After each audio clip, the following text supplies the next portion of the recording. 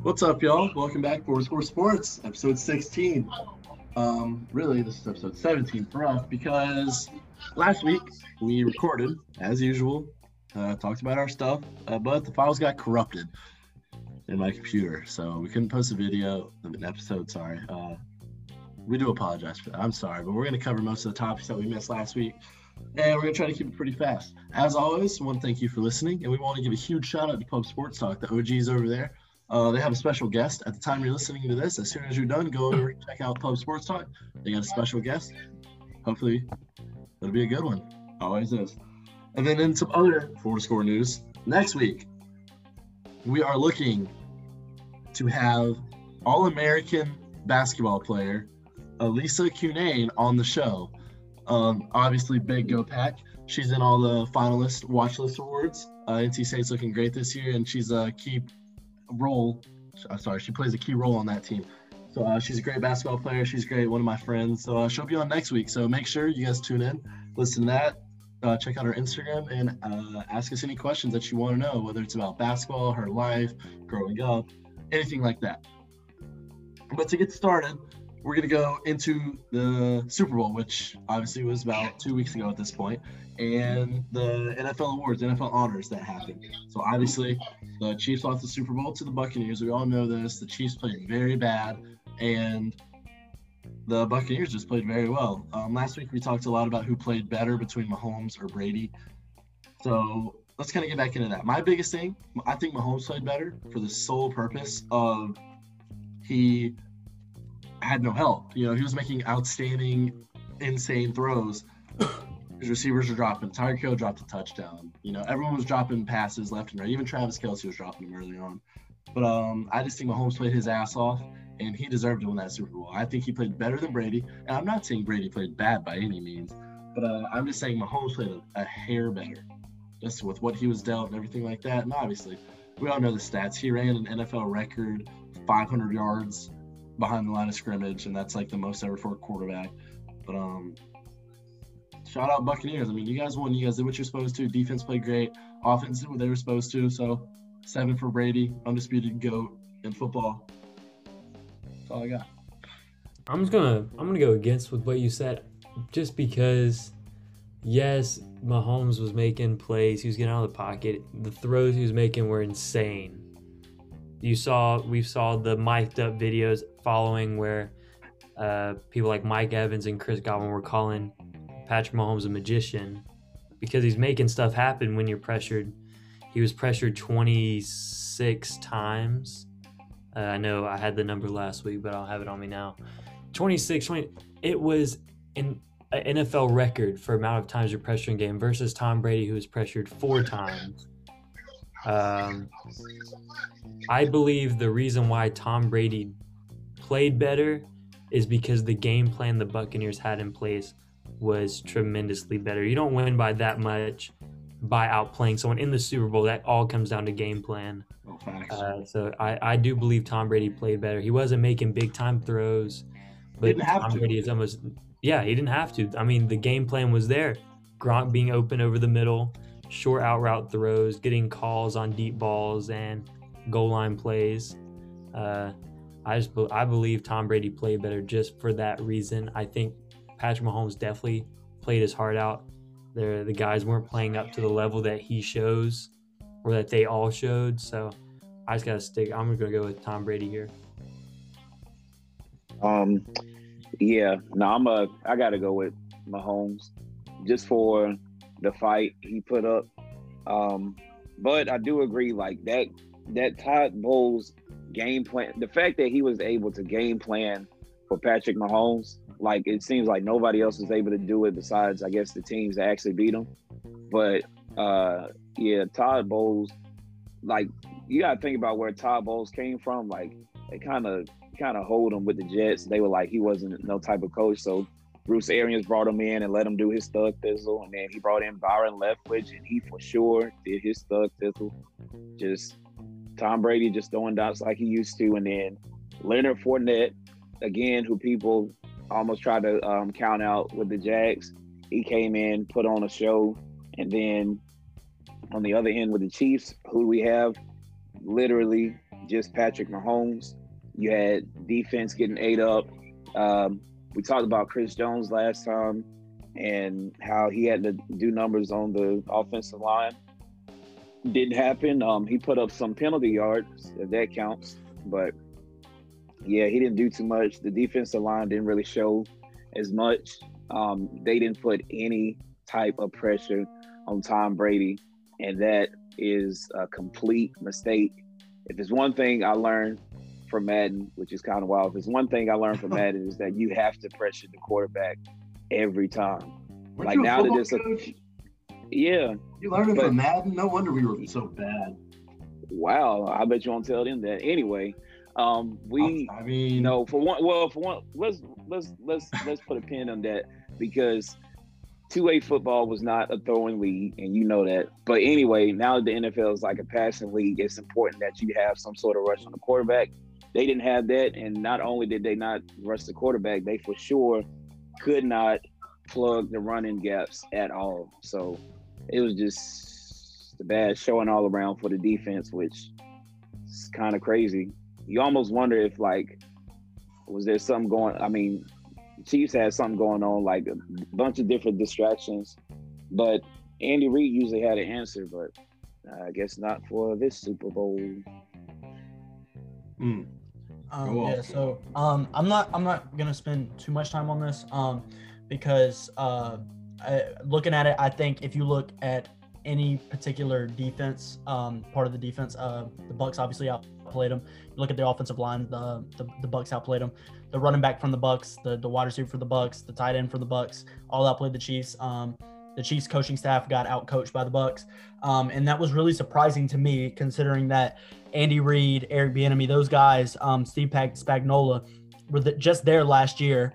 They played the 49ers. They've been there. They've done that. The year before that, they went to the AFC Championship game.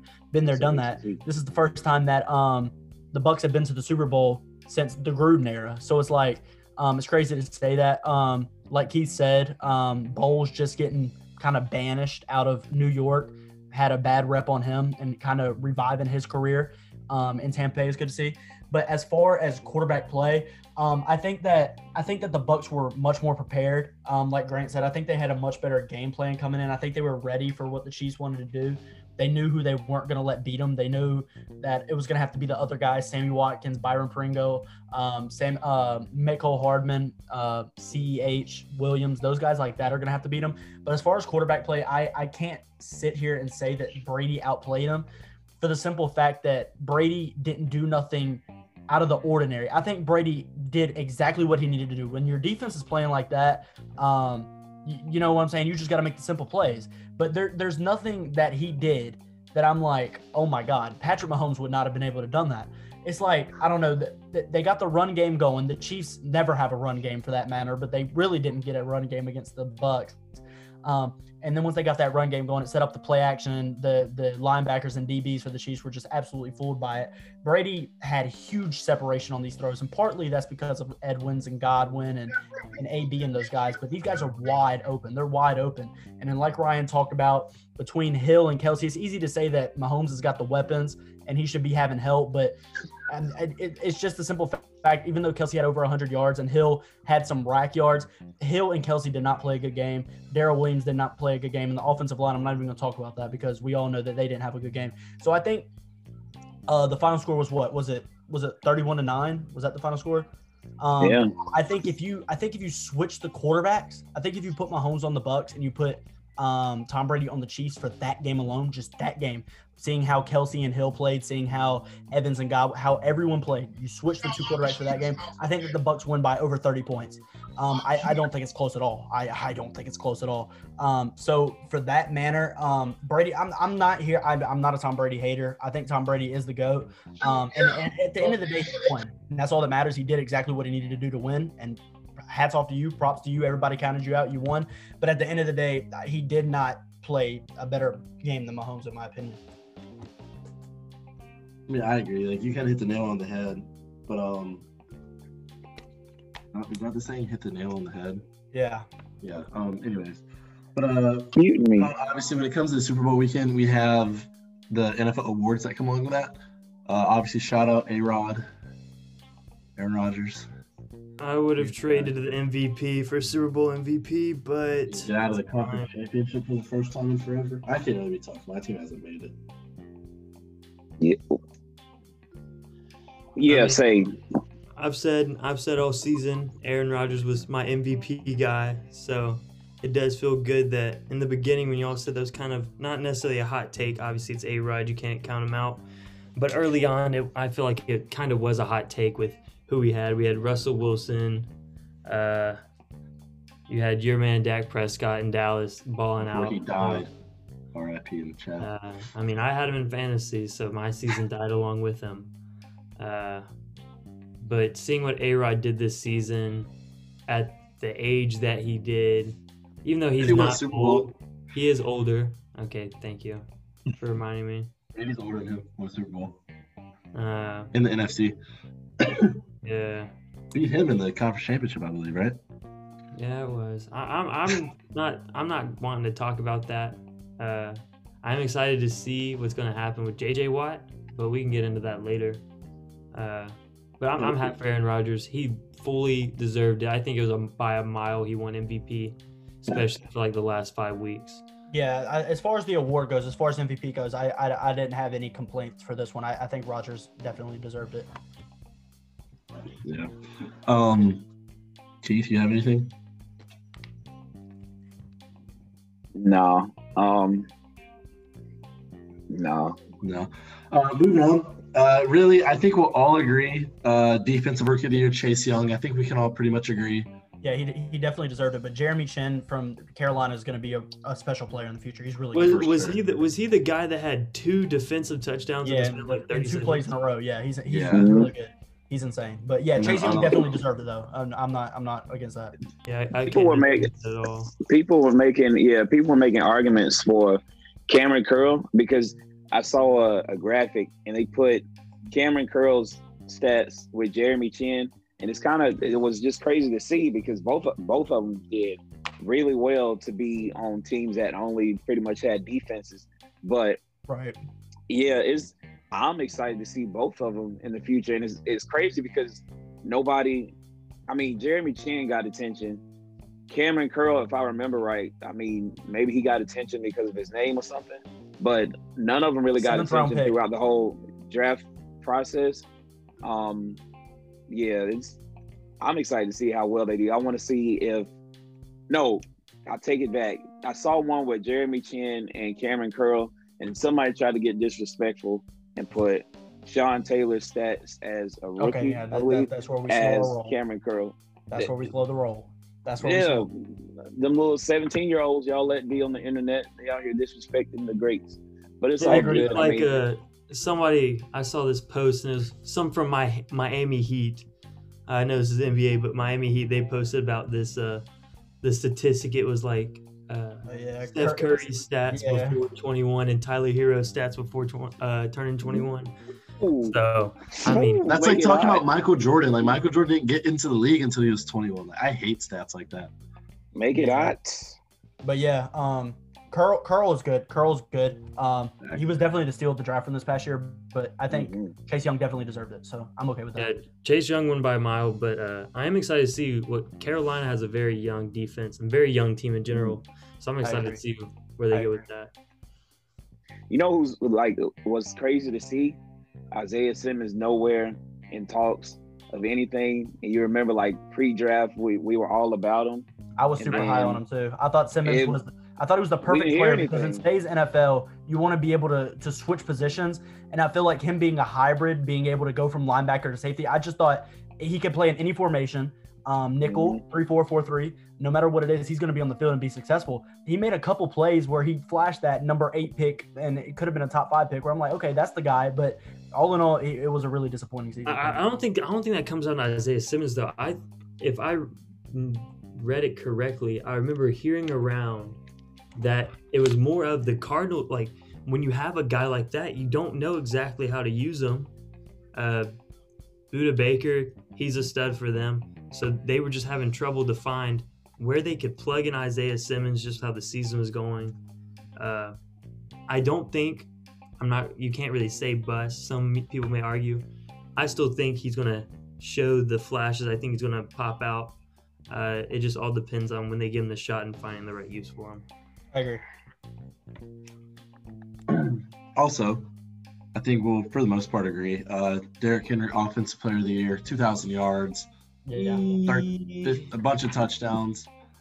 You can argue Kamara, but if you take away one of Kamara's games, 2 of his games, he doesn't have the same kind of numbers, you know? No, I agree. I think if Devontae Adams is healthy for the whole season, I think that he wins it.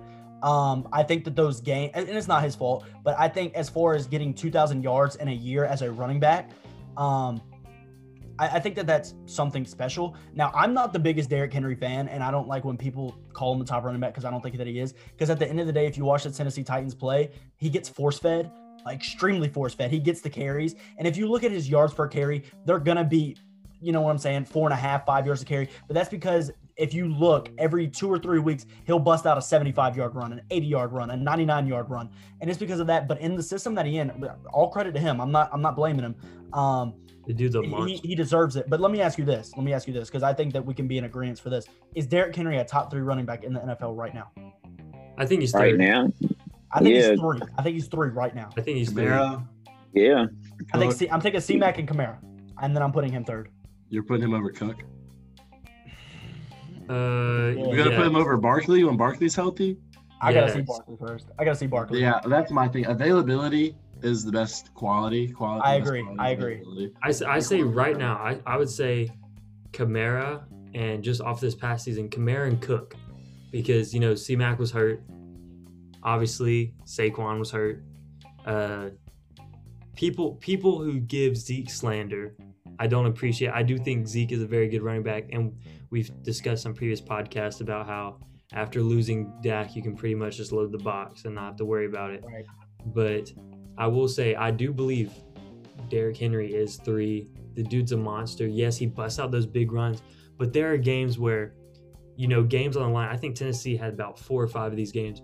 Games on the line, they need a touchdown to go into overtime, and they'll drive down the field. They'll force feed Derrick Henry, but he makes it happen. No, you're right. Can't stop him. And then in overtime, he's a great running back. Yeah, and then in overtime, they just bait everybody in with the run, and then they'll just give a play action, just throw it to him, and he'll get a 40, 50-yard catch to set up for the game winner as well. Yeah. I mean, you're completely right. I mean, you're not going wrong if you got any of those guys, honestly. Right. But, yeah, moving on. Herbert, Justin Herbert, Rookie of the Year. You guys agree? Yeah. I got Justin Jefferson. I mean, if you're throwing the rock, though, NFL loves if you're distributing the ball, so they'll really disrespect skill positions. They love the quarterback. I mean, and just the hype around Justin Herbert. That comes around to the whole Dak Prescott, Ezekiel Elliott one as well. Ezekiel Elliott ran for 1,600 yards and 13 touchdowns. Dak obviously had a great rookie year. Like, you can't deny he was a 4th-round pick, but he was the quarterback of the most successful team, you know?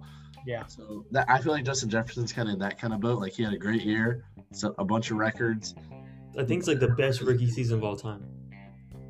What? I think it was the best for a wide receiver. For a wide receiver. For a wide receiver. Oh, I was about to say. Right. Let me ask you this. Just yes or no. Do you think? We'll Ryan this for you too. Do you think if Dak Prescott does not get hurt, do you think CeeDee Lamb is putting up those kind of numbers? I personally think he was, because he was on track to have better numbers. Yeah. I think that he's up there, and I think arguably he has better numbers. But that's just me.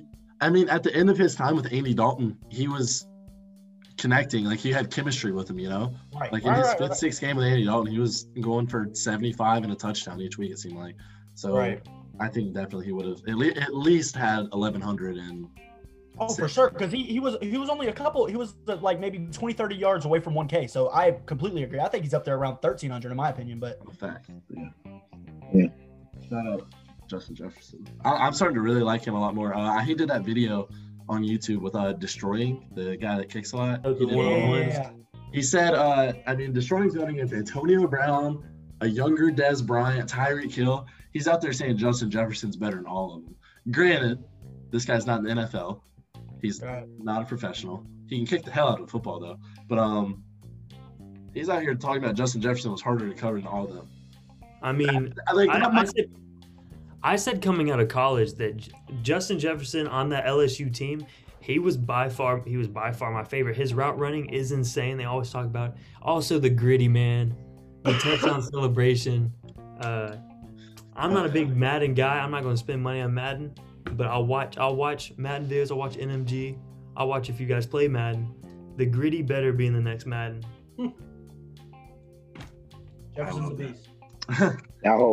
I ain't gonna lie to y'all. I'm sick of that dance, man.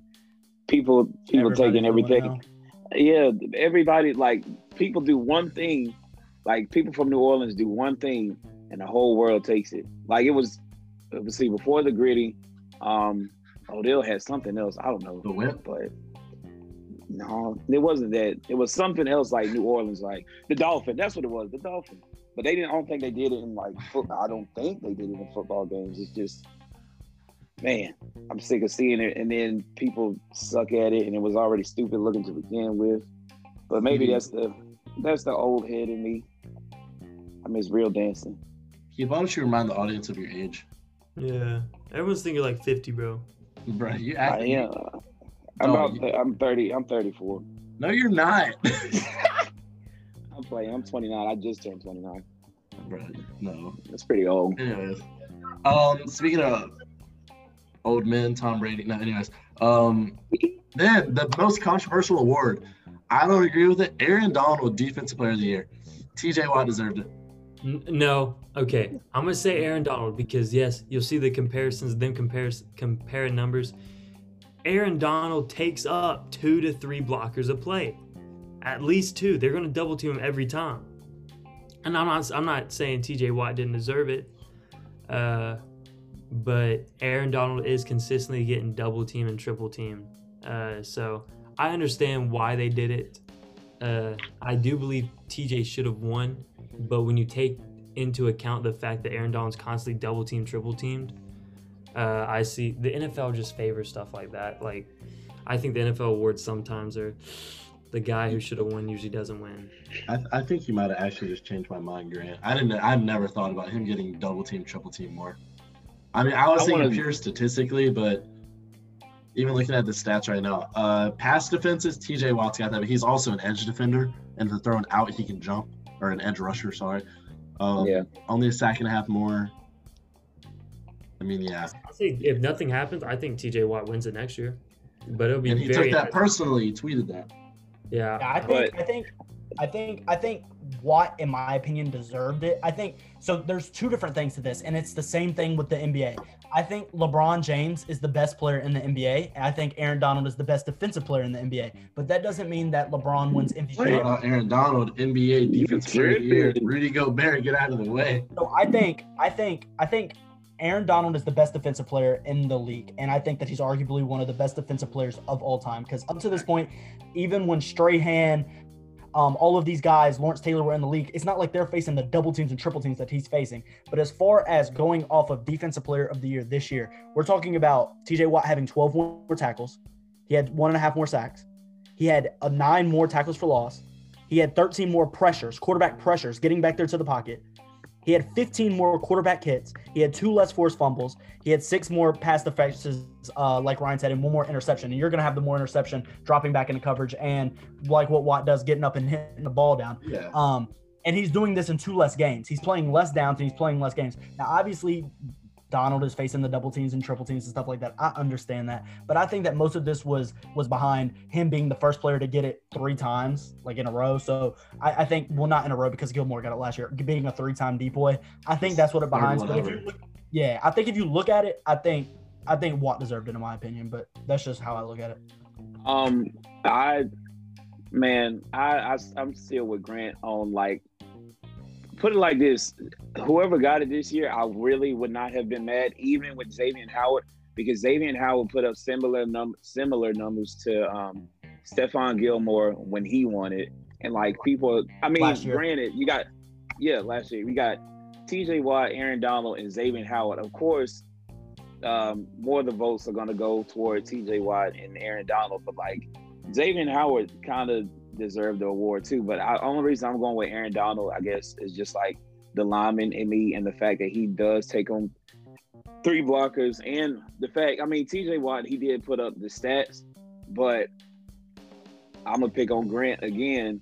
I want same thing you said, Colton, because a lot of times we do it more for the stats instead of doing it for who was the most important player for that team's defense, who had the most impact on, and I guess what it boiled down to was who had the most impact on a successful defense. Because the Steelers, like throughout the course of the season, like they started off pretty well, and then despite J.J. Watt putting up. Speaking of, I think Watt's numbers would have been lower had Bud Dupree and Devin Bush not have been hurt. I think about that. So he had to be the guy, and it didn't really end up how people thought it would. Then you got the Rams, who they didn't go too far in the playoffs, but they made the playoffs, and people were kind of scared to go up against that defense because you got Aaron Donald eating up everything. You got linemen worried about blocking for their quarterback, and then you have the secondary. So, like, the Rams were hitting on all cylinders. Actually, I don't know about the linebackers. The linebackers were sort of just standing there, but they were hitting on cylinders on the line and the secondary. So, and Aaron Donald was a key part of that because he was on the first level. So, I don't know. I'm happy for him.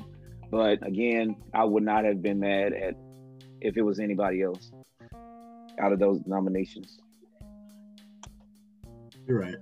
We're all right, Speaking of guys we're happy for, obviously Hall of Fame comes out. Megatron, Calvin Johnson, wish he could have played longer. He could have still been playing today. Peyton Manning, Drew Pearson, Charles Woodson, all these guys, good for you, Hall of Fame. Especially Drew Pearson, he's been waiting since like the 70s to get in. One of the greatest receivers in Cowboys history. He was on the all-decade team in the 70s. Like, he caught the original Hail Mary, all this. But shout out to all those guys that made the Hall of Fame. But speaking of awards, we're going to transition into a different sport, which is basketball. Keith, take it away. All right. So the other day, I got curious, and I started looking up random facts as I do from time to time. I looked in the NBA, that the NBA has like first team, second team. And I found out that there was never really a third team all NBA until maybe the late 80s, early 90s. So instead of having people figure out like who's your favorite first team, and most of the time people would pick the team with like Kobe and Shaq in it or whoever else, all the other Hall of Famers in it, I wanted to take it a step further and go third team to test people's basketball knowledge. So as I was looking through it, I found my favorite third team fairly quickly. And my favorite third team happened in 2005, 2006, where the first team was Steve Nash, Kobe Bryant, Shaquille O'Neal, Dirk, and LeBron. That's most people's favorite first team. But on that third team, you got Allen Iverson, when he was on like the tail end of his career, but he was still putting up numbers. Gilbert Arenas, Agent Zero, enough said. Carmelo Anthony, enough said. Kevin Garnett, enough said. And Yao Ming, enough said. Those guys are on the third team. And like, it just had me thinking, like, they don't make basketball players like that anymore, because it's like, you can look at that team and say, wow, they were really on third team. And then you look at the other teams. You said 06? 2005, 2006. All right. I mean, so, yep. in that defense, I feel like the argument you're trying to use is because they were really good. Like, we think of their names as being absolutely amazing. But right. You got to think, I don't know the stats right off the top of my head, but Melo, that was only his second year in the league. Right. Or third year in the league. Or whatever. I mean, there's a bunch of third teams I'm sure we could find that have a bunch of star players that just happen to be older or younger, Like, right. I'm not gonna lie, the team I use. So, all right. So listen to the second. The second team was, and I guess I see what you're saying now, but the second team was Dwayne Wade, Chauncey Billups, Elton Brand of all people. I'm kind of mad about that. Tim Duncan and Ben Wallace. So that was second team. Elton Brand was like the only good player on the Clippers at the time. But this is when like people were embarrassed to be Clippers fans. Actually, what y'all got? T-shirt, Shout out PG. Oh, you got PG-13 on. Let me transition. Hey, pause. Sorry, I know you're about to go, Grant, but that's a perfect transition. My third team that I picked, I'm not gonna lie, I didn't look before 2010 just because I would have been scrolling to like the 50s. But shout out Sporkle. See, you didn't even listen to me. They didn't have any third teams in the 50s. Whatever, you know what I mean. I would have been scrolling all the way to the very beginning, debating this, that, and the other. But mine is 2012-13. Okay, I think the Heat were the Miami Heat big three was a big thing. You know, the Spurs were good. You know, Mavericks beat the Heat 2 years before. You know, these teams are starting to shape into stuff. My team has I sound like Skip Bayless. I lost my train of thought. My team has David Lee for the Golden State Warriors. I have PG-13 written down on my sheet, but he wasn't PG-13 yet. He was PG-24, I believe. 24. Yep. Then I have Dwight Howard for the Lakers. Forgot that was a thing. And then Dwayne Wade on the Heat and James Harden on the Houston Rockets. So this was Paul George's essential break to what he is now. The first time he got recognized, he was an All-Star for the first time on All-NBA. Granted, it was only like his third year in the league. And then David Lee. Everyone forgets, before Steph Curry, there's this All-Star that they had named David Lee. They also had Monte Ellis, all that stuff. But David Lee was the last non-Warriors. Like when we think of Warriors, we think Steph, Clay, Dre, Iguodala, Livingston, you know, that kind of team. Hell, Andrew Bogut. God, I still can't believe he was on that team. But anyways, David Lee was on there. He was averaging 19, 12, and 3.5. Paul George, 17, 7.5, 4, and 2 steals. Dwight Howard, 17 points, 12.5 rebounds, 1.5 assists, 2.5 blocks. Dwight-esque numbers. And then we have Dwayne Wade averaging, you know, but granted he was the second option on this team. 21, 5.5, 2 steals, 1 block as a guard, a 6'5" guard, shooting 52% from the field. And then James Harden averaging 26 points per game on the second team with 2 steals. Hard to beat that, you know. And the All-NBA first team that year was Kobe Bryant, Tim Duncan, LeBron James, Chris Paul, Kevin Durant. Yeah, one of those. You're not really gonna beat that. You know, I'm just gonna follow up behind you since you had a name that was in your third team. This guy's been on a few third teams. Goes by the name of Dwight Howard. I'm gonna go back to 2007. Chauncey Billups, Dwayne Wade, Carmelo Anthony, Kevin Garnett, and Dwight Howard. This was right when Carmelo was coming up. I mean, he averaged 29 points a game that season. Dwayne Wade averaged 27.4. Kevin Garnett, 22.4. And then Chauncey Billups, 17. And Dwight Howard, 17.6. But Chauncey Billups did average 7 assists a game. Both Kevin Garnett. Was Dwight still with the Magic then? Yeah, he was still in the last year. Yeah. And this was still obviously when Kevin Garnett was on the Timberwolves. He was on the Timberwolves that year? What's up? You said 07? Yeah, that's 2007. When did he go to the Celtics? 08? Something like that. No, I feel like that was later, like 09. I think it was 09, I'm just gonna look it 1 up. and 10. He went to the Celtics in 2000. Yeah, right after this off season. So he made the team, then he went. Yeah, so I mean, I don't think we can go wrong with any of these teams. But I'm gonna say if we're lining up, I think my team has it. But that's just me. Give me the 07 third team to represent me. Give me Iguodala. Yeah, so I want to say when you said it. I'm 110% being biased when I do this. So like Ryan said, I think if you look at the third teams, you're going to look at teams that obviously have the big names, but I looked at it as where they were at their point in their career.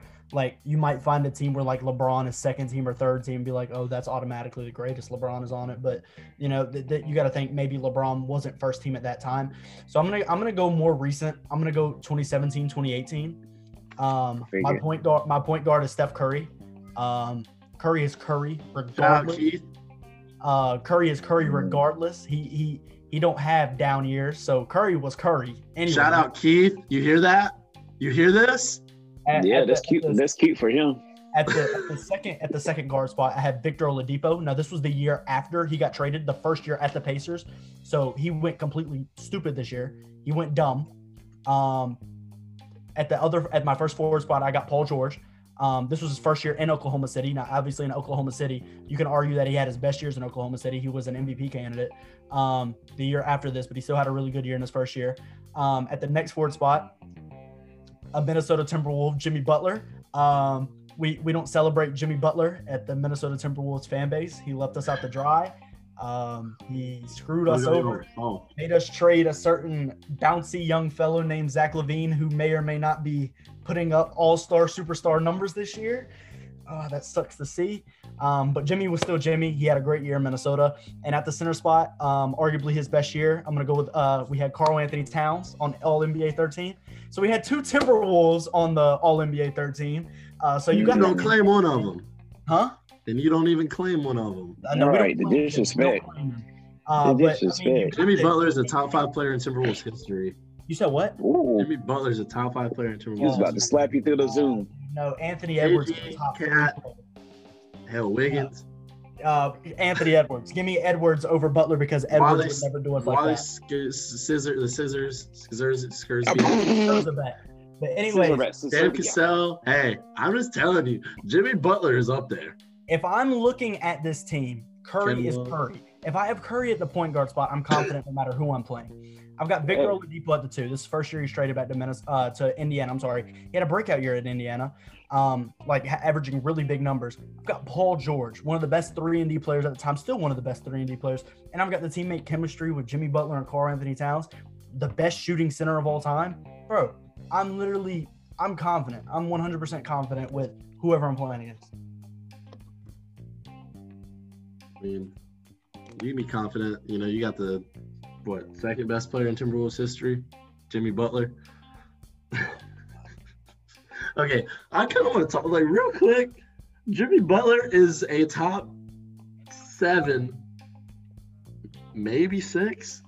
Honestly, yeah. Kevin Garnett. Are you looking at what they contributed to the Timberwolves or the best player that played in a Timberwolves jersey? Oh, probably the latter. I mean, he made 13. He made 13. He beat the first team with y'all's third string team. He beat the first team, and that's what you're saying. Your third team will do to the other first team. No, Jimmy Butler screwed us over, so we don't claim Jimmy Butler. He called y'all soft, and y'all couldn't take it. As far as a talent perspective, he's definitely up there. But as far as what he contributed to us and how he did us, I don't claim him. This is what Jimmy Butler did. When he went to teams and he brought in his win mentality and the teams didn't react to it and he called him soft, he became a cancer. But he goes to the Heat where they buy into his leadership and look what they do. That's selfish. He's coming in and saying that selfish have to be done his way. That's why the Heat aren't making the playoffs right now. The Jimmy way. Because he's been hurt. Right now. They're not making the playoffs right now. The whole team's been hurt. Now they're hurt. Now they're hurt. Okay. No, they have been hurt. Don't they have some record where they're almost Mickey Mouse Finals run? That's all I'm gonna say. It was a Mickey Mouse Finals run. Hey, finals run is finals run. Have fun. They made the playoffs. And then LeBron smoked them. They smoked them. Showed them why they shouldn't have been there. Speaking of LeBron, happy birthday. Everybody else. Time we're recording. Happy birthday to the GOAT. Hey, man. Comments. Moving on. Speaking of Mickey Mouse Finals run and things that aren't legit, look at these transitions. Grant has a topic. Look at me. Look at Ryan. So inspirational, man. Grant, what's your topic? My bad. I was waiting for the cue. So I literally said it. My bad. I'm gonna read something off to you. Utah Jazz started off the season 4-4, and now they've gone on an 18-19 run. And yes, you can argue that they have had a soft schedule. They're number 1 in the West at 23-5. Their last 4 wins have came against Boston, Milwaukee, Miami, and Philadelphia without Joel Embiid, let me add. But they have lost to teams like the Nuggets. As of late, they got beat pretty bad. And they're about to go and play the Clippers and the Lakers here soon. Do the Jazz have a shot at being the number 1 seed in the West? And are they legit? And are they the number 2 team in the West? Number 1 or 2? I'm gonna start because this has been on my heart since you brought up the question. So one thing that I picked up on the Jazz is that now they have a point. Timeout. Before I say anything, is Mike Conley healthy? Yes. Okay, Mike Conley is healthy. Good to know. All right, so now if you notice, if you go back through Utah Jazz history, they always fed their offense through their point guard. And since Deron Williams, however you say his name, the Jazz haven't really had a competitive point guard. I mean, they tried to rely on Donovan Mitchell, but at the time he was a rookie and sophomore, and he did what he needed to do. He made the plays, but his plays were always mostly on defense. Now, I don't know how much he can run an actual offense or how much of a basketball IQ he has to run an entire floor. But now that they have that, we'll say senior or seniority leadership with Mike Conley at point guard, and Donovan Mitchell has a lot more room to do what he does.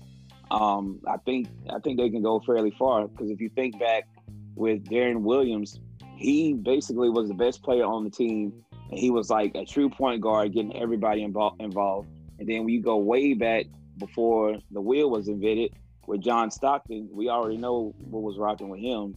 They went crazy. So maybe the thing with the Jazz is if they have a pretty good point guard, they can go pretty far. The only prayer is that Mike Conley stays healthy and everybody else stays healthy, and they just keep it all together.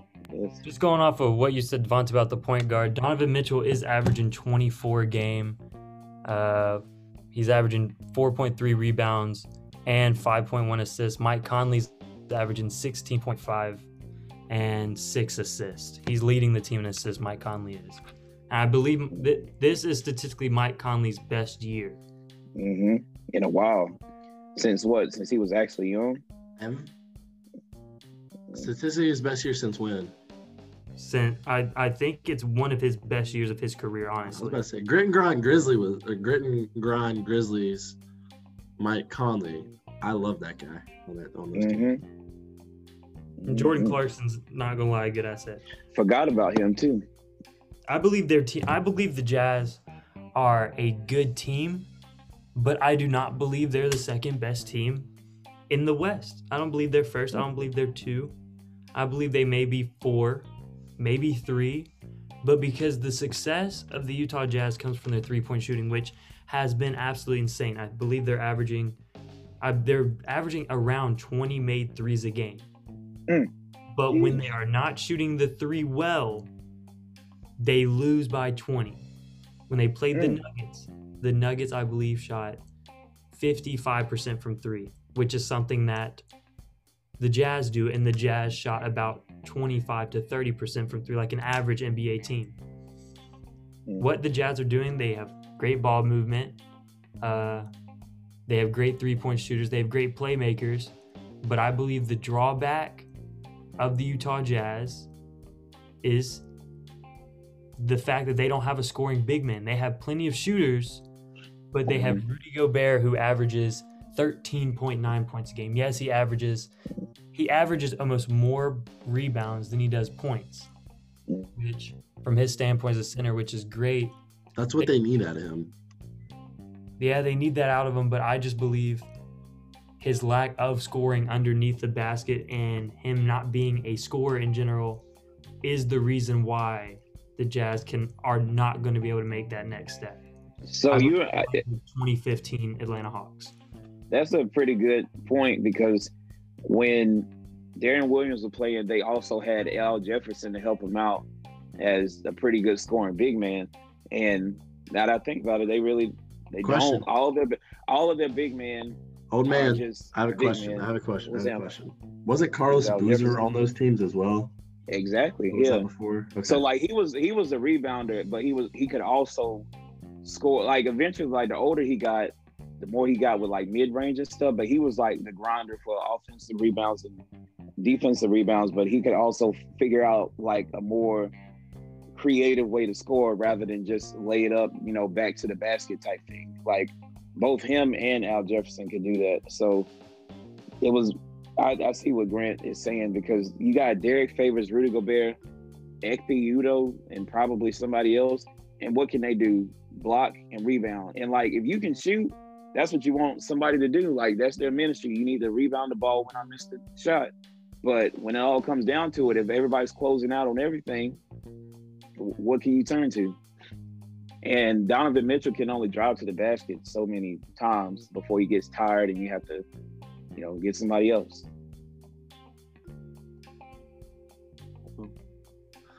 My take is I think the Jazz will go to the conference finals. And I'm saying this, I like the Clippers, I like the Lakers, hell, even the Trailblazers are top. They're the 4th seed right now. Suns look good. Obviously, if Golden State gets in, they're going to be a little bit dangerous because Steph Curry.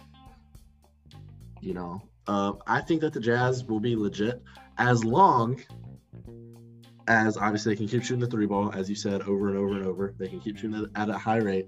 As long as Rudy Gobert, if they play the Lakers, can stop or manage Anthony Davis, they're gonna have to. It's the basics of it. I think that the Jazz will be a top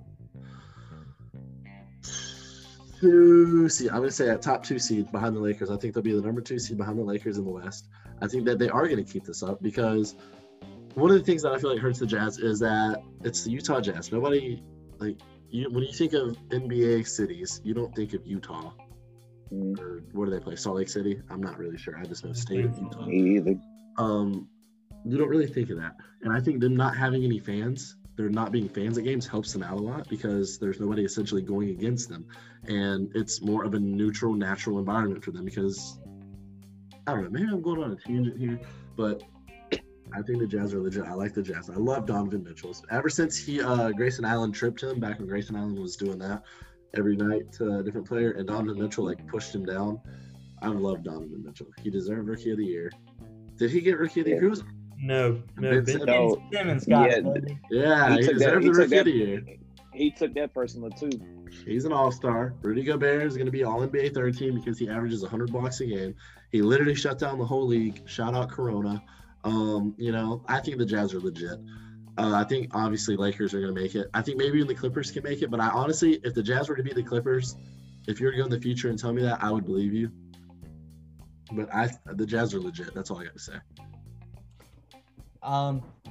No, hell no. I'm saying no. I think they have pieces that are great for a championship roster. I think Rudy Gobert is perfect for what they're doing. I personally don't think they need a dynamic scorer at the 5. If you look at these teams that are very good in the West, the Lakers, when they won the finals last year, their centers were Dwight Howard and JaVale McGee. They grabbed rebounds. They were athletic. They played defense. You look at the Clippers. Last year they had Zubac and they had Montrezl Harrell, not the most dynamic scorers. On the other side, Bam is a great scorer, but at the end of the day, he's in there to his main qualities. He can guard 1 through 5. He's going to grab rebounds. The Celtics don't have a dynamic scoring center. The Bucks don't have a dynamic scoring center. If I'm looking at it, I mean, the Timberwolves are never good. The Sixers do, and the Sixers game plan doesn't work because they're doubling Joel, and at the end of the day, nobody else can step up. I think that they have everything they need, but at the end of the day, it's a stars league. It's a guards league, and it's a star league. Rudy Gobert has historically been absolutely god-awful terrible against Anthony Davis. Anthony Davis has some of his best nights against Rudy Gobert, and you can stat check Pause. What was that whole little quote you, he's been historically, absolutely He's amazingly historically god awful, terrible, absolutely awful. That man remembered exactly what he said. That's crazy. He meant that. Because I don't like he's won defensive player of the year all of these times.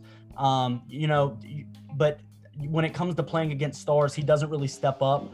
I personally think that Rudy Gobert is extremely overrated. I don't think he's a top 3 center. I don't think he's a top 4 center. Is he top 5? I don't know. I honestly don't know because I'm taking Cat Embiid. I'm taking Cat Embiid, Jokic, Bam over him for sure. Taking those 4. And right now, I'm taking Nikola Vucevic over him. So, I mean, that's easily. Fine right there. That's no question. Right now, Vucevic is averaging 24 and he's an all-star. I'm taking look how Magic. Right now. The Magic is doing, but it kind of throws a monkey wrench in your take because Magic are surprising people. I don't know if it's like noticeable, but like they're doing a little better than what people thought they could. So I don't know. Maybe they'll prove me wrong. I doubt it, but no, I think you're right. I think you're right.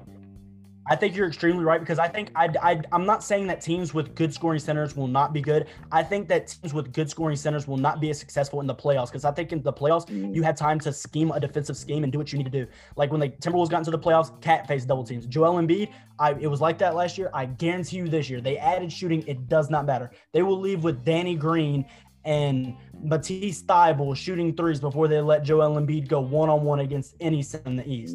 So they're going to double him. That's just how it's going to be. But going on... Wait. Colt. When was the last time you made the playoffs? Even before he got tripped by Grayson Allen, right? In the post-game, like... Look,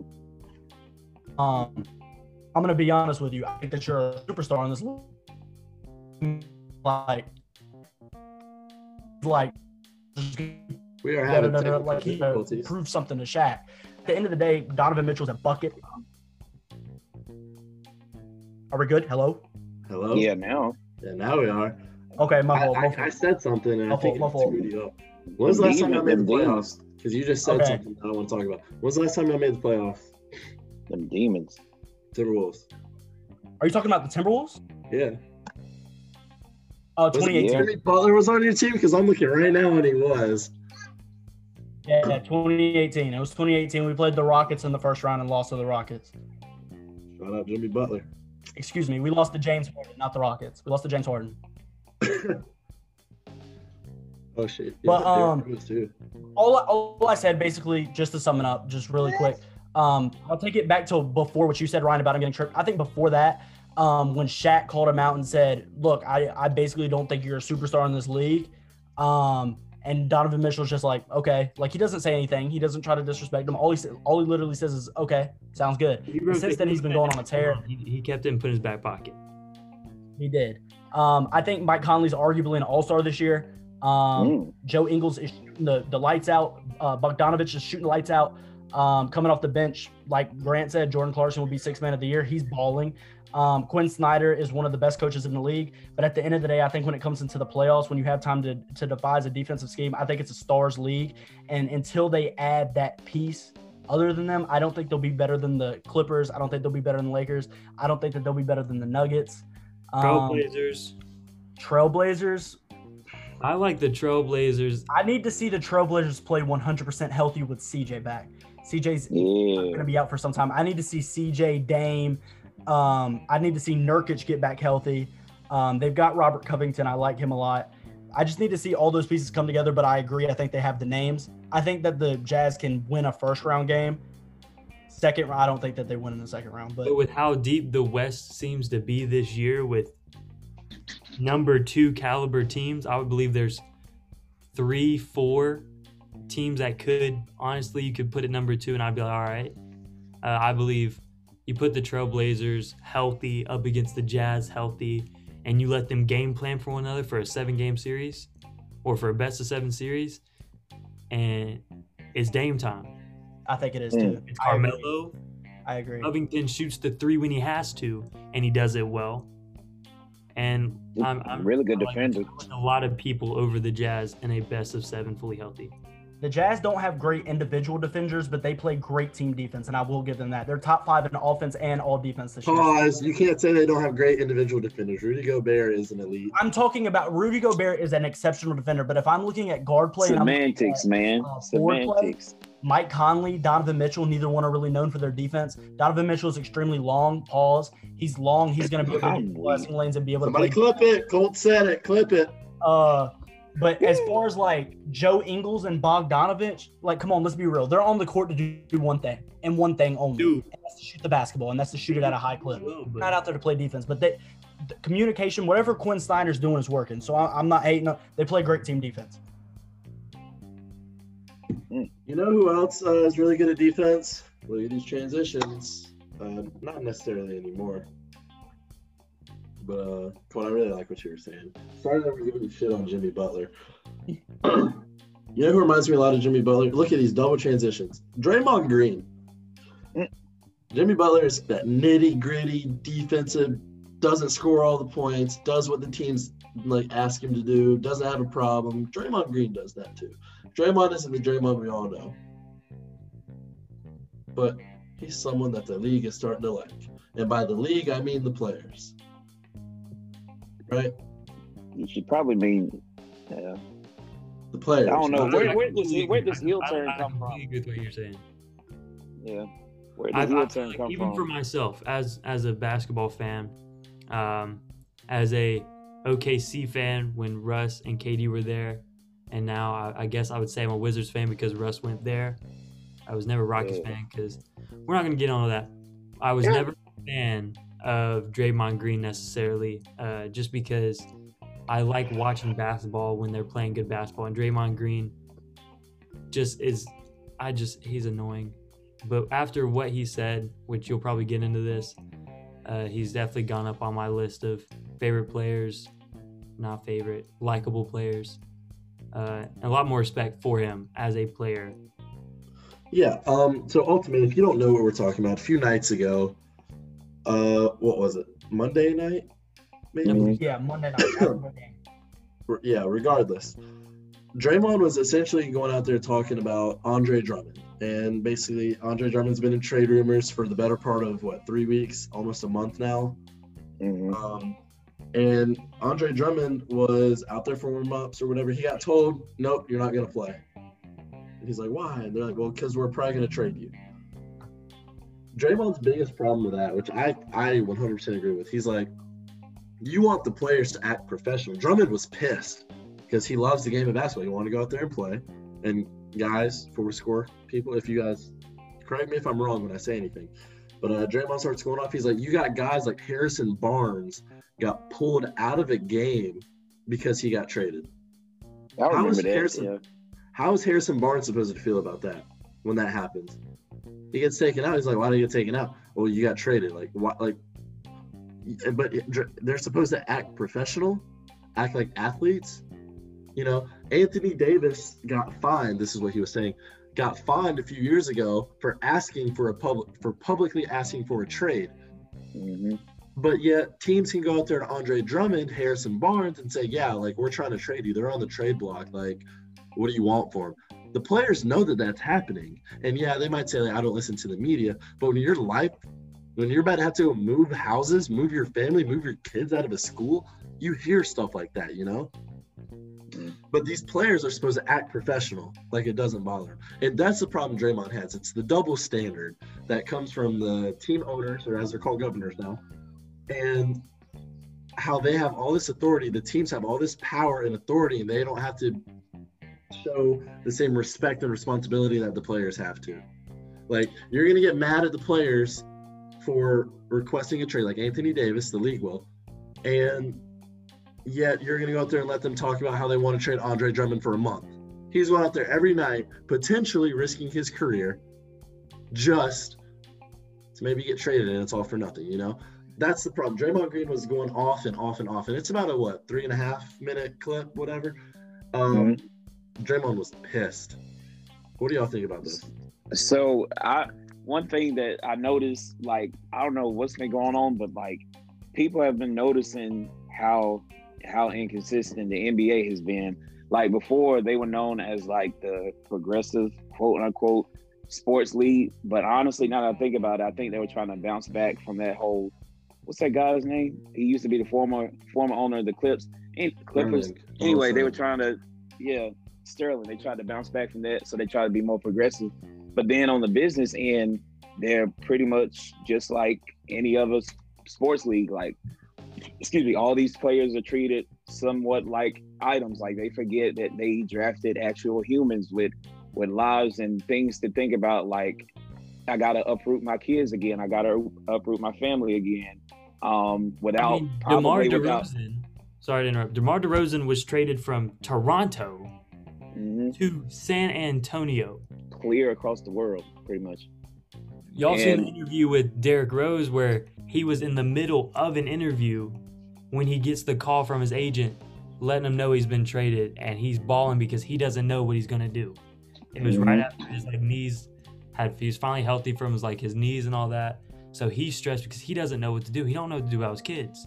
So that's my comment.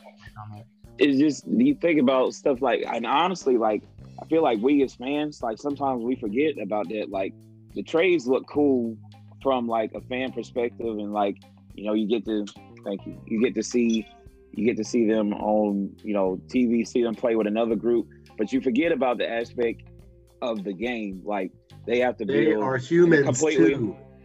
Okay, not even that, but they got to build a completely new chemistry. And then when they start to falter off, when they don't have that chemistry again, they say, "Oh, he fell off," blah blah blah, all that stuff. So we were talking about Draymond before. Like, I thrive off negativity that has nothing to do with me, and Draymond was full of that, so I love him for it. But he like, his heel turn is like, I love the fact that he's the one that's outspoken enough to say what everybody else is thinking, or is scared to say it because their owners are not as progressive as they think. So Draymond was like, well, I'm gonna say what I have to say. And like, now hopefully people looked at that not as Draymond's trying to draw attention to himself, or like Draymond's just trying to stay in the news, but more so like, oh, maybe what he's saying is right. Because imagine if like I teach now, like, what if I just walk in the office one day and they said, like, I got to teach in a school in Iowa, and like, granted, they probably give me the money to move, but I'm like, bro, why didn't you like tell me, like, give me a hint, like I was about to move? They was like, I don't know, you can either take it or leave it and quit. So my choice is either go with it or argue it down, which probably causes less money, or I can just like retire. But at the same time, they can do that to you. But if you were to go, I don't like teaching at this school, then you left the school. They school. got a problem. Like, you gave up on the school. Yeah, and that goes like the community, the fans, the kids. So like, it's the same. It's the same thing. Like, professional sports, I mean, obviously, I don't get paid. Obviously, I don't get paid like a professional athlete. But like, it's some lineup right there. Like, because I work for somebody, that's just how it goes. I mean, I don't know, it's crazy. But shout out to Draymond for standing up for the little man, the little big man, whatever you want to call it. This whole thing, we talked about not too long ago how Chris Paul is the president of the Players Association. Mm-hmm. I think honestly with all this stuff, because Draymond does do a lot of stuff. Like, you always see the clips of him teaching the younger guys. With like, and there's even been times where guys not on his team, he'll be like, "Yo, you need to get in here, do this, that, and the other. Like, you need to get your head right. You need to be looking here." Like, you see, he's a great teammate. Nobody has ever said Draymond's a bad teammate. He loves the game. He did get a tech for yelling that. He got a tech for yelling at his own teammate because he was just trying to teach him. I think it was James.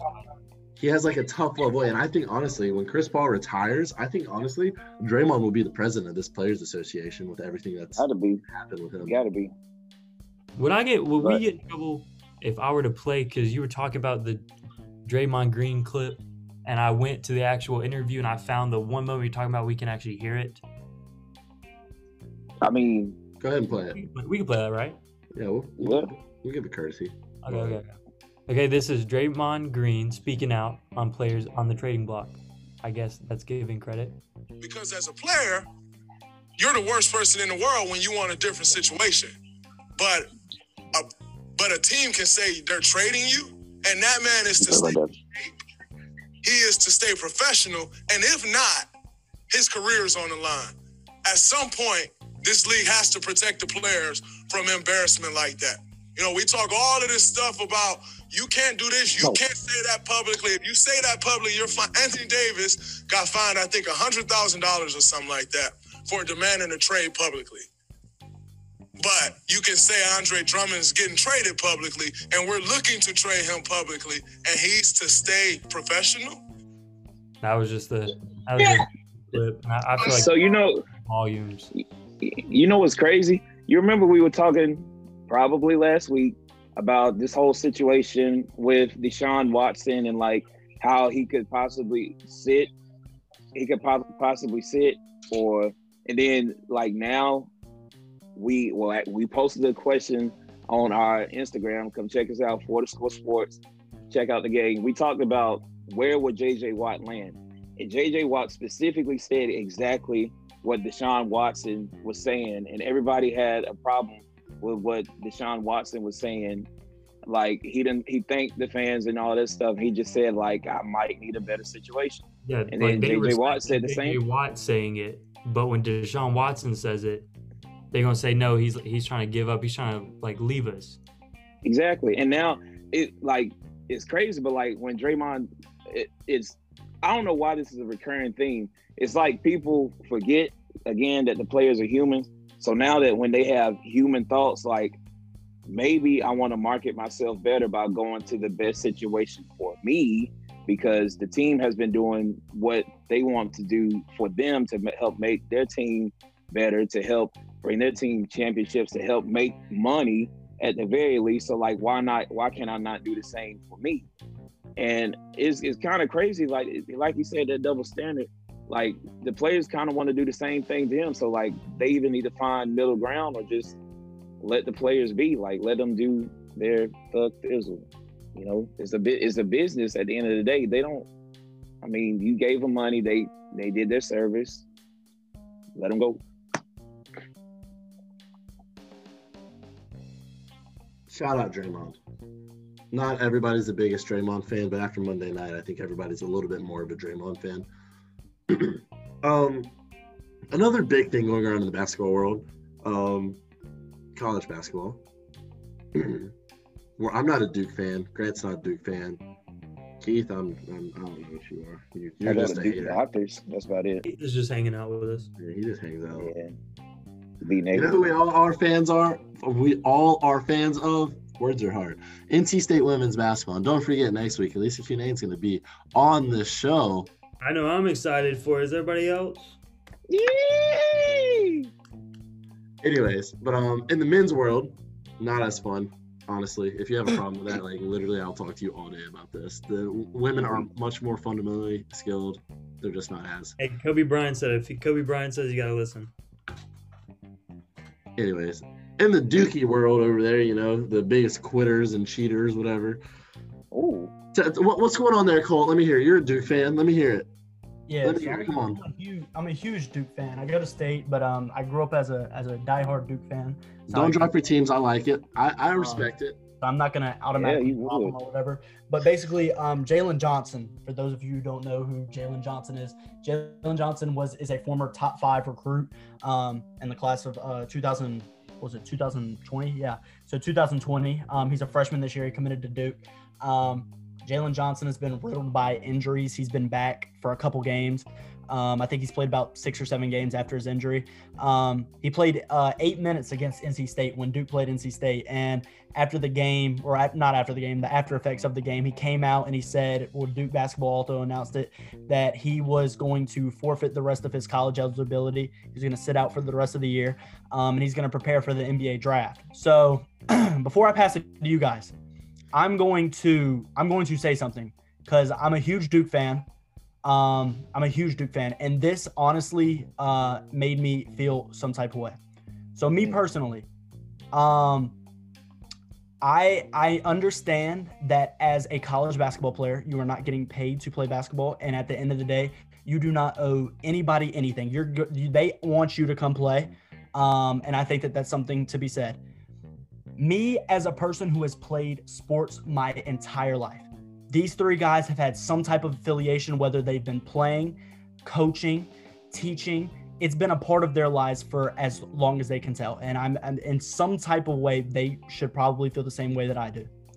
Whether it's sports, homework, a project, cleaning the dishes, it doesn't matter. If I set out to do something, then I'm going to finish it. And that's just how I am. That's the competitive nation in me. I'm a competitor. So I don't care if you line me up against Ryan. Ryan is a great swimmer.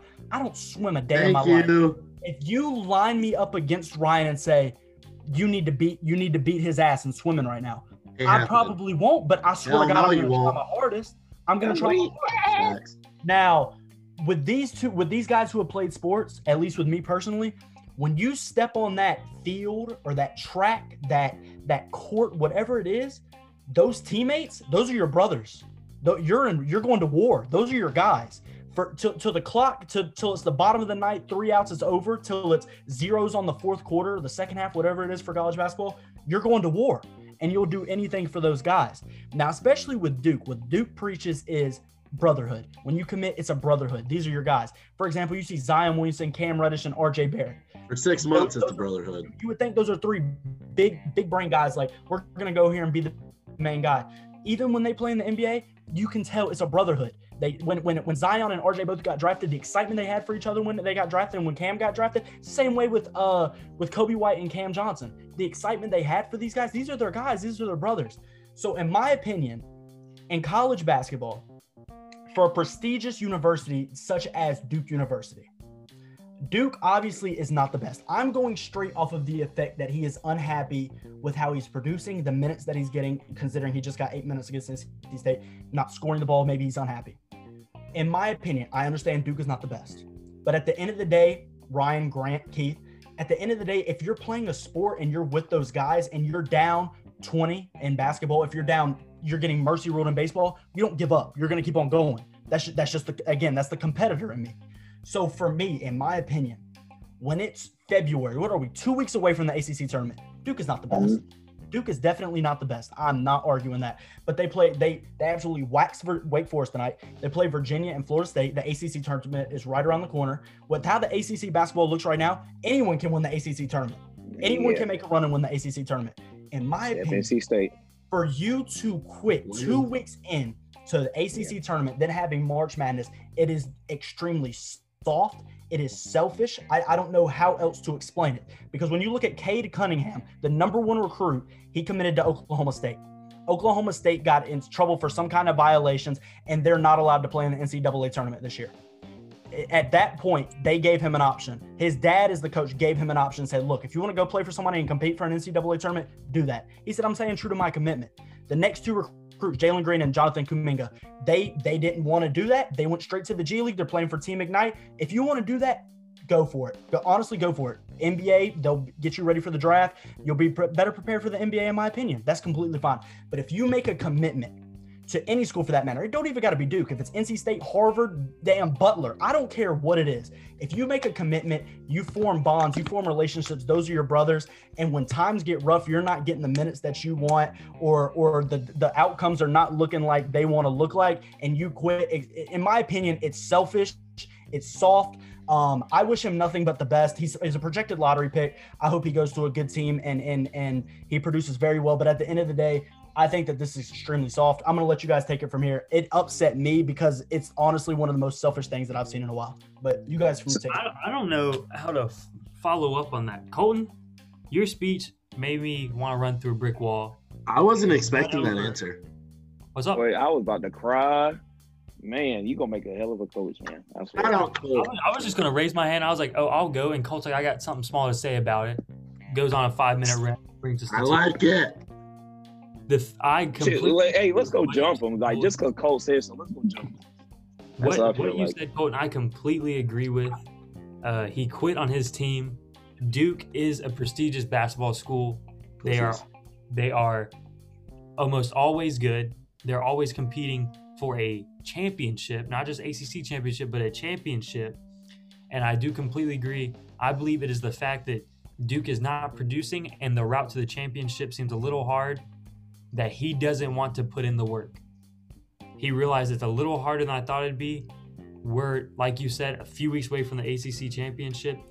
You can opt out a week, 2 weeks into the season, because you don't even know the team 2 weeks into the season. You know yourself, and you know how you're feeling. Like, if it ain't feeling right, you opt out.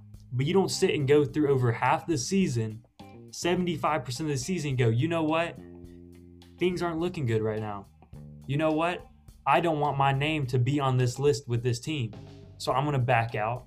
I'm going to go do my own thing, go prepare for the draft. You don't do that. You sign up for it. If you get to a certain point, there is no turning back. The option was given to opt out, and he didn't. So the fact he opted out as late as he did makes him soft and does make him a coward. I completely agree with you. Slander is tolerated. Yeah, all the homies hate Jalen Johnson. For one, I kept thinking about, like, we go back to all the Duke one and dones, and, like, you know, I used to hate, not really hate, but, like, this is me being, like, academically big brain teacher guy, like, well, dog, like, they don't care about school. They for real just went to school to play basketball. And in all actuality, yeah, I mean, ain't no problem with that. But with Jalen Johnson, just for one, I'm gonna say this: I don't know what was going on in Jon Scheyer's head, but hot take, he dropped the ball with this recruiting class. Like, I get they were highly touted and they were probably good at whatever they did at whatever AAU tournament, whatever high school they went to. They were probably good there, but, like, bro, I'm not seeing it for these guys. Now, granted, they beat State, whatever, but with Jalen Johnson, I feel like same thing you guys said. He should have, if he wasn't, I feel like, you want to stick with a team within the first 2 weeks of practice. Like, you should know that, but, like, he stuck with it, and then he just left in the middle of the season. And to be honest, Jalen Johnson has a lot to prove. So with him saying that he's leaving to, like, prepare for the draft, bro, that's a lot of preparation. Like, to me, that's a lot of preparation. I don't know how far he's going to get. Again, I'm not seeing it. I don't know how he's going to do. I wish the best for him. But, bro, I'm not seeing it. And, like, going back to what you said about Cade Cunningham, I was actually surprised that he stuck with it. But like you said, that's the part that kind of made me want to run through a brick wall. You said he just wanted to fight. He said, all right, I'm going to see it through. I'm going to see it through to the end. And I feel like Jalen Johnson should have just did that. I mean, we're right here at the ACC tournament, and 9 times out of 10, because of all the politics that goes in the March Madness, Duke will probably sneak in with a spot. Somehow, some way, they'll probably sneak in with a spot. So, like, he would have had at least a chance to play in the NCAA tournament. But again, he has not proven much of anything. So whatever they got to do to help him prepare for the draft, they have their work cut out for him for sure. I agree. I don't blame Jalen Johnson. I hate Duke. Colt, we watched a Carolina Duke game.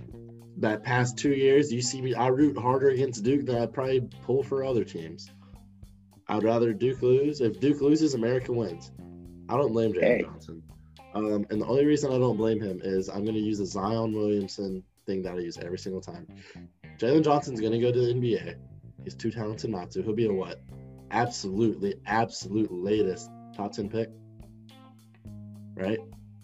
No. He'll be a lottery pick. Yeah, he'll be a lottery pick. That's what I meant to say. I don't know why I said top 10. Lottery is what, 13? But anyways. Yeah, 13. Or 15. What happens if this foot injury is super serious and he comes back hurts again? Zion Williamson, what happens if that game against Carolina, when his shoe broke, he breaks his ankle, can't ever play basketball again? Mm-hmm. I think that this comes down to the Zion Williamson thing, which is if he gets hurt, can never play again, he has absolutely nothing. Why risk it? And then also the second part that can fix all of this stuff, the one and dones and everything, to an extent, let kids come out of high school. Zion Williamson was ready out of high school. Cade Cunningham was probably ready out of high school. You know? Everyone's like, no, it would diminish the legacy of college basketball. Well, this was allowed. You could come out of high school until what, 06? Amari Stoudemire was like the last big name, right? No. Was it? No. It was Sean Livingston was after him, and then it was Oh, J.R. Smith was before, after. I don't know. But, It was like around that time, anyway. 06, 07, 04, 05, whatever. Yeah. Let them come out of high school. If they're not ready, then they're not ready. That just sucks, but they're going to be in the NBA. Like, there's like these guys aren't going to get drafted because they're not good. Like, honestly, Cole, you tell me. I want your answer.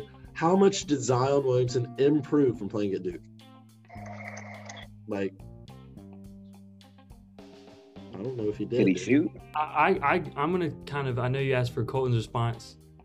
In high school, Zion went to he balled out in AAU, but he went to a private school in South Carolina. How far away was that from your house? 20-25 minutes. Shout out Grant. Shout out Polk County. I can say going to the games, the tallest kid that he probably faced was in high school was 6'3". Maybe 6'1", 6 foot, some skinny white boy that has to wear uniform every day. He wears it to class, bro. It's game day. Who has daddy's money and mama's money paying for all his stuff for paying for his school. He goes to a school called Oakbrook, which everyone who goes there calls Jokebrook. That's who he's playing against. He wasn't playing anybody, so they had to see if he could actually play up to the college level. So I believe he did prove something while he was there. But I do understand your argument as well, Ryan. Yeah, I mean, on all honesty, I could argue against myself on this because you got guys like Nasir Little from Carolina. He would have been a top 3 pick probably that year, right? He played at Carolina, couldn't compete. He fell from arguably a top 5 pick to number 25 to the Blazers. He's had one good game lately. That's all I've heard of him. But then you got other things like from that same exact team. Kobe White from Carolina, probably thinking he's a 2-3 year player. Comes out, balls out, great point guard, can play for Roy Williams, which is hard to do. He becomes he was the 6th pick to the Bulls, I believe, right? Mm-hmm. Somewhere around there. He was higher than what I thought he would go to. Cam Johnson was going to go work at a bank. My grandma calls all the guys at the end of the bench the bankers and the lawyers, the GPA boosters, whatever, in college basketball. Like, I don't know if they are. They are. If they're not, they're not. Like, good for them. But Cam Johnson was going to go work at a bank. He was going to go do whatever his degree got him. But he went in and became a lottery pick. And he's balling out. He's averaging 12 a game, shooting 40% from 3. I think ultimately they need to pay the college players. Yeah, you pay them with a scholarship. Yeah, you pay them with this, that, and the other. But if Zion, every single time it's going to come back to that. If Jalen Johnson were to go out, never be able to play again after this, if he doesn't do this, who knows what happens in his next game? Who knows what happens in the ACC tournament? Freak injuries happen all the time. Look at Derrick Rose. Look at Sean Livingston. I don't necessarily blame him. Yeah, I think it might be like quitting, but I think the only reason everyone looks at it as quitting, and correct me if I'm wrong, guys, we've all seen the thing about Cole Anthony. He had an injury, or a foot injury, I believe, right? And he came back and still played in the last few games of Carolina's worst season in 30-some years. Mm-hmm. I believe that's the only reason, because Carolina and Duke are such big rivals that they're saying Jalen Johnson is such a quitter. I don't blame him. Make your money. I feel that too, but at the same time, I'm not gonna disagree with you. I was just gonna say he's not good. Like I get like he wants to do for. So all right, I actually tweeted this. Follow me, Vontae Rose. But one thing I did notice about like all these guys coming out of college and like making it in the draft and like all these 4- and 5-star recruits. One thing I noticed is weird to notice, but like economically, these guys are straight. Like even if they went on to the draft and never made it, they would not go broke. You know what I'm saying? Like they could always like get a job or like play overseas or something like that. But like way back when, like even LeBron, like that man came from literally nothing. You don't have players like that. And so like the argument where people want to go ahead and go to the draft, like skip college and go to the draft to do for their family, I'm not seeing it, because like your family is straight. So like, what are you going to do? I mean, I get people go to school to play basketball. I get that. But like everybody has to have like at least some college, like something to put on a resume just in case. But I'm glad they believe in themselves a lot, you know, to just skip that whole process because it couldn't be me. But at the same time, I'm not seeing this whole like I need to have a nest egg because like I'm pretty sure you're good already. That's just me from the outside looking in. I'm just a broke boy speaking on other people's pockets. No, so I'm gonna make this quick. I'm gonna make this really quick. But Ryan, I'm not gonna disagree with you. I honestly don't disagree with you at all. Hold on. My fault. If it was about the injury because he did get injured, then okay, 110%. That's fine. Yes. But my thing is, as after the injury, the game he came back after the injury, he got 30 points, and he's played games after that. Even prior to the injury, he did not start a game. He wasn't getting the minutes that everyone thought a number 4 recruit, a 5-star recruit should get coming to Duke. And that's how I'm looking at it. I'm looking at it straight from a competitive standpoint. Like you said, the Zion example. I'm going to use Zion as an as well. I'm thinking back to when the team lost Michigan State. The emotion as We're having when they lost, issues like again. he was crying alligator tears. I remember he was a meme for. Keep going. Oh, that was him? I didn't know that was him. My fault. But I'm gonna use the Zion example like Ryan did. Like when they lost to Michigan State in the Elite Eight, like you just saw the raw emotion come out of Zion because he's a competitor. You know what I mean? Like I'm just looking at it from a competitive standpoint. I think what Keith said is very interesting because I think Nasir Little, like Ryan said, coming out of high school, he was a super high recruit. The McDonald's All-American game, I think he got like 30 points in that game and he was the MVP. And after that game, in mock drafts, they had him going like top 5. Didn't do anything in college. I think what Keith said is really important because Jalen Johnson, at the end of the day, he hasn't proved anything. He's a freakish athlete who has undeniable potential and is a top 10 pick. But at the end of the day, is he another Nasir Little? That's just the thing that's wondering. And then the other thing is, how is this going to backlash on Duke? A top recruit quitting on them. Is this going to affect their recruiting class in the future? So that's it. That's all. Well, I think, guys, I think we should talk more about this kind of stuff next week, for sure. Maybe we can even ask, the All-American center, Elise Kune, who's going to be on here, how she feels about it. Because obviously the men and women's culture for college basketball is a little bit different. But anyways, we got to move on.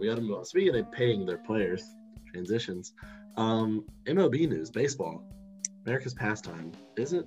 Doesn't matter. Fernando Tatis, about an hour before we started recording, give or take, whatever.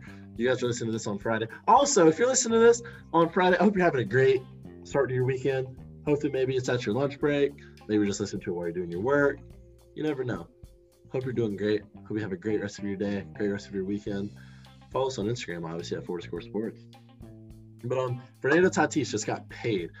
I don't have the numbers directly in front of me. I believe it was 14 years, $340 million. Wow. Something like that. I do remember 14 years part. Yeah. 14 years, 340. Yeah. For a 22-year-old, he's got the swagger, he's got the look.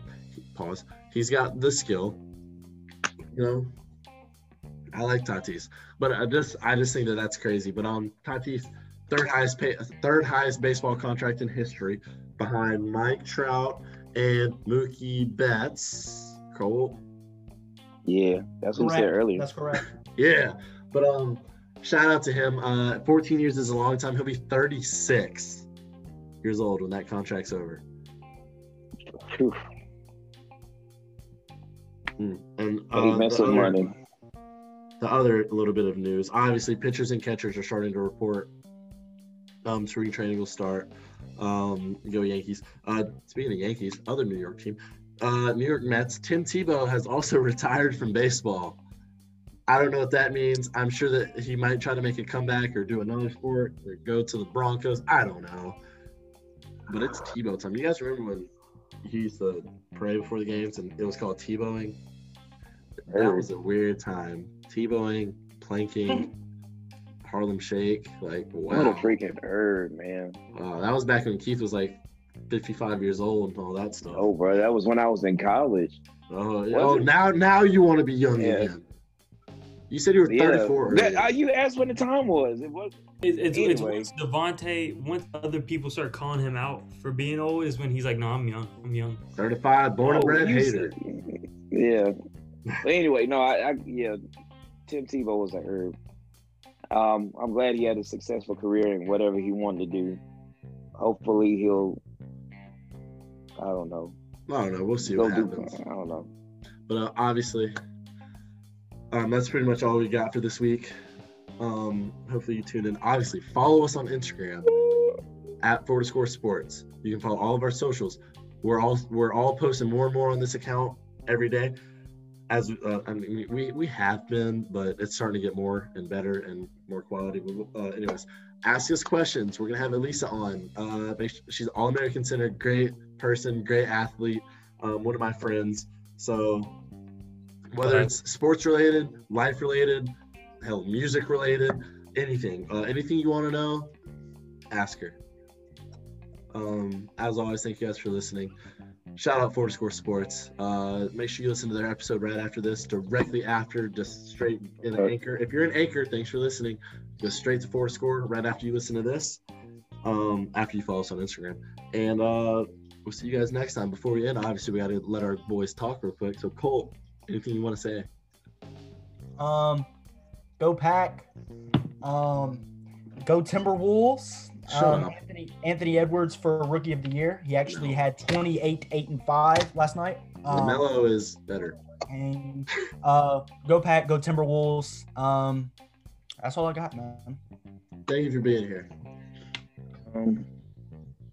All right, I'll go since Grant. Yeah, keep going. You're doing great.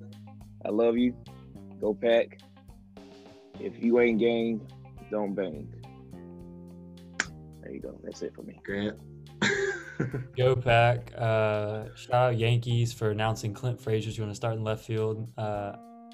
Sometimes can't catch a fly ball, but leads are fire. And I like his look. Pause. We gotta stop it, man. If the man is handsome, let him be handsome, man. Just call it like it is. If you gotta worry about that. Listen to this on Friday, I hope you have a good weekend. If you listen on Saturday, start listening on Friday. Monday fun day. If you listen to us on Sunday, Monday's tomorrow. So I hope you had a good weekend. All right, that's all we got. We'll see you guys next week. Make sure to ask us questions for Miss Elisa. Thanks for listening.